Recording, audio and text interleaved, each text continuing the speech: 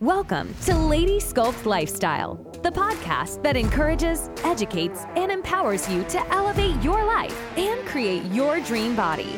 And now, here is your host, Lady Sculpt's boss coach and WNBF figure pro, Lilas Leona. Hey, ladies. Welcome to episode number 31. We are diving into comp prep for the next 10 episodes.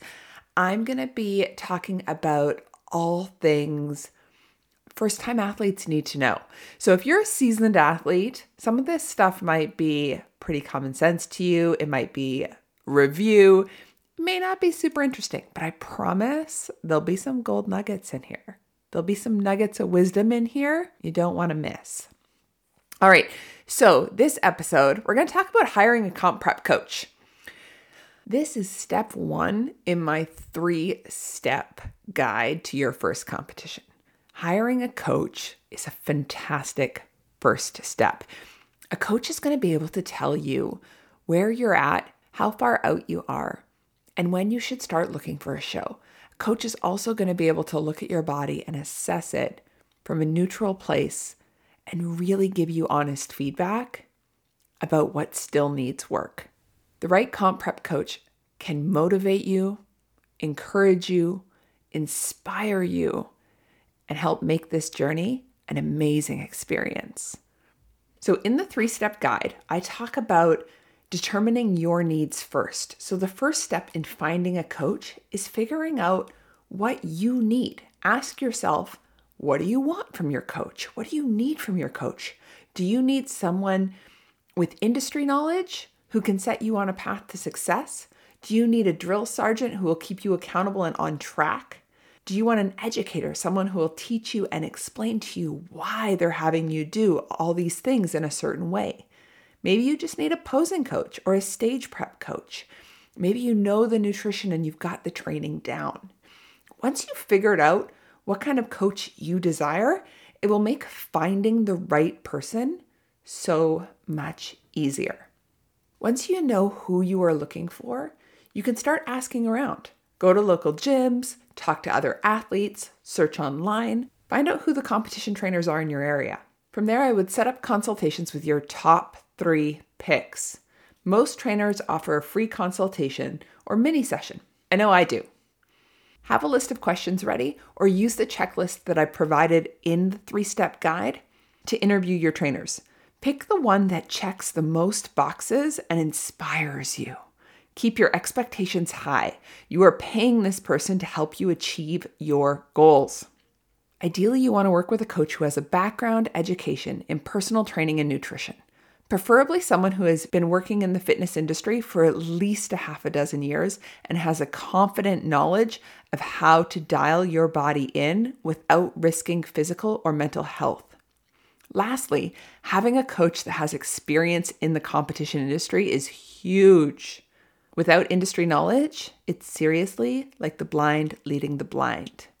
Okay, you guys, I'm going to take you through the list of interview questions that I put in the 3-step guide. If you want to have this guide in your hands, you just need to go to lilasleona.com, my website, scroll down my homepage, and in the free stuff area, just opt in for the 3-step competition prep guide. In that guide, you'll find this entire checklist. Okay, so what you want to talk to your coach about is the services that they offer. Do they offer in person, online, or both?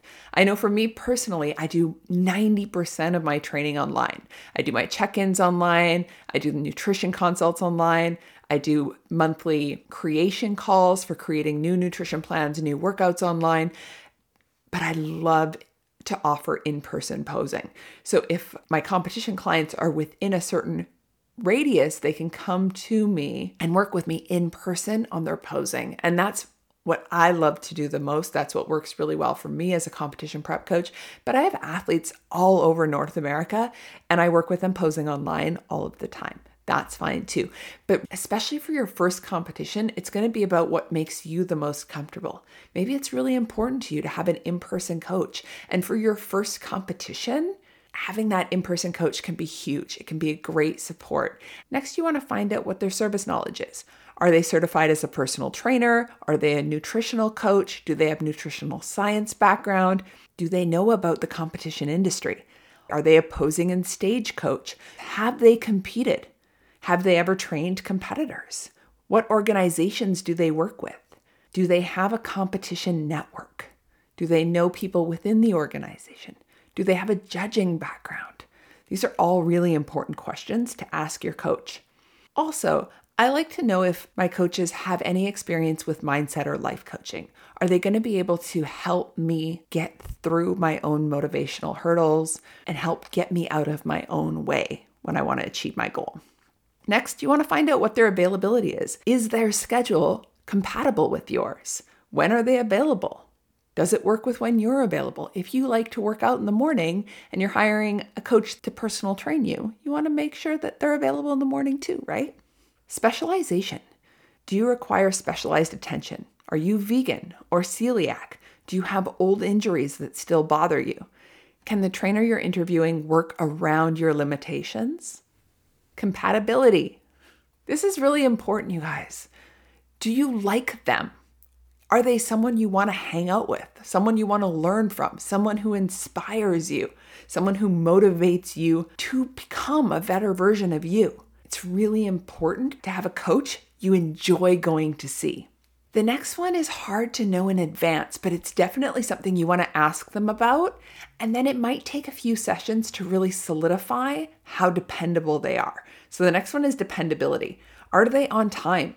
Are they organized? Do they show up? Are they prepared for your session? These are questions you can answer right off the hop during that first consultation. Do they show up on time for that consultation? Are they organized and prepared for that consultation with the answers to your questions? And last on my list is cost. How much do they charge? What's included in that? Will there be extra costs? Does that include posing, dialing in, and day of the show? What about post-show reverse training costs? These are questions you want to find out in advance. Some coaches offer an all-inclusive package, and some coaches are more a la carte and will charge depending on what you need. So that's my list of interview questions that you want to ask any comp prep coach that you are interviewing. And remember, it's you interviewing them. You're hiring them to help you achieve your goals. It's important that they tick off most of your boxes.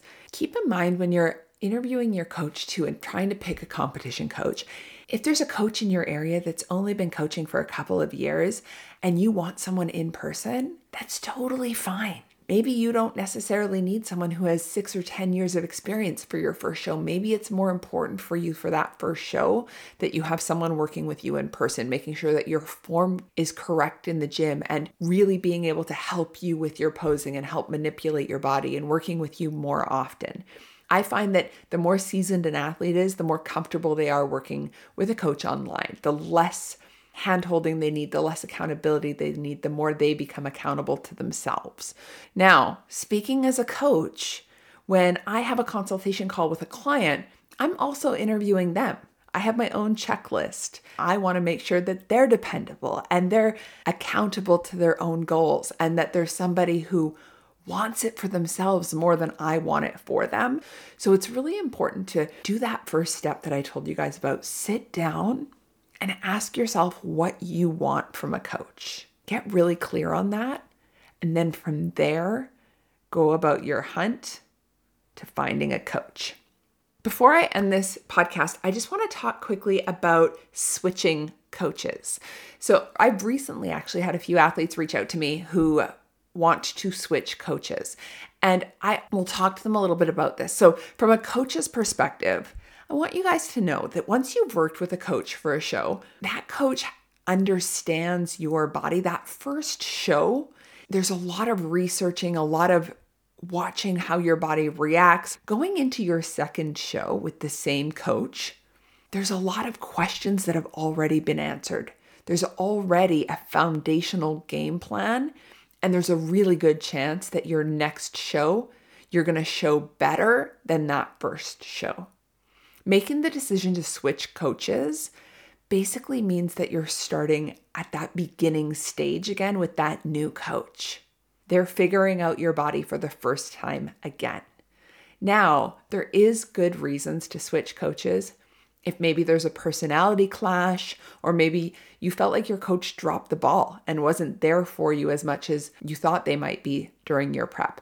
Whenever you're thinking about switching coaches, I highly recommend sitting down with your old coach and having a really candid conversation with them about how you feel. And I know this is uncomfortable, you guys. I know that you would rather not do this, but the competition world isn't that big. And rather than jumping from coach to coach or burning a bridge or just ghosting, sit down and let them know that you felt deserted in that last little bit of competition prep, or you really wish they would have personalized your planning more, or whatever it is that you're feeling, and give them a chance to make it up to you. Give them a chance to let you know where they were coming from and why they did it the way they did it. And who knows, maybe you can mend that relationship and move forward from that point. And if not, if you do decide to go to that new coach, at least you've given that old coach something to work on for the next client, right? I know it's uncomfortable, y'all, but me as a coach, I would much rather a client come to me and let me know that they're disappointed than just ghost me and move on to another coach. My personal preferences, guys. All right.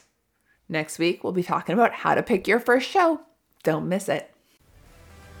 Hey, if you enjoyed this episode, I ask you to leave a comment. Tell me what you liked about it. Share the podcast with a friend and come back next Wednesday for a brand new episode. I'll see you then.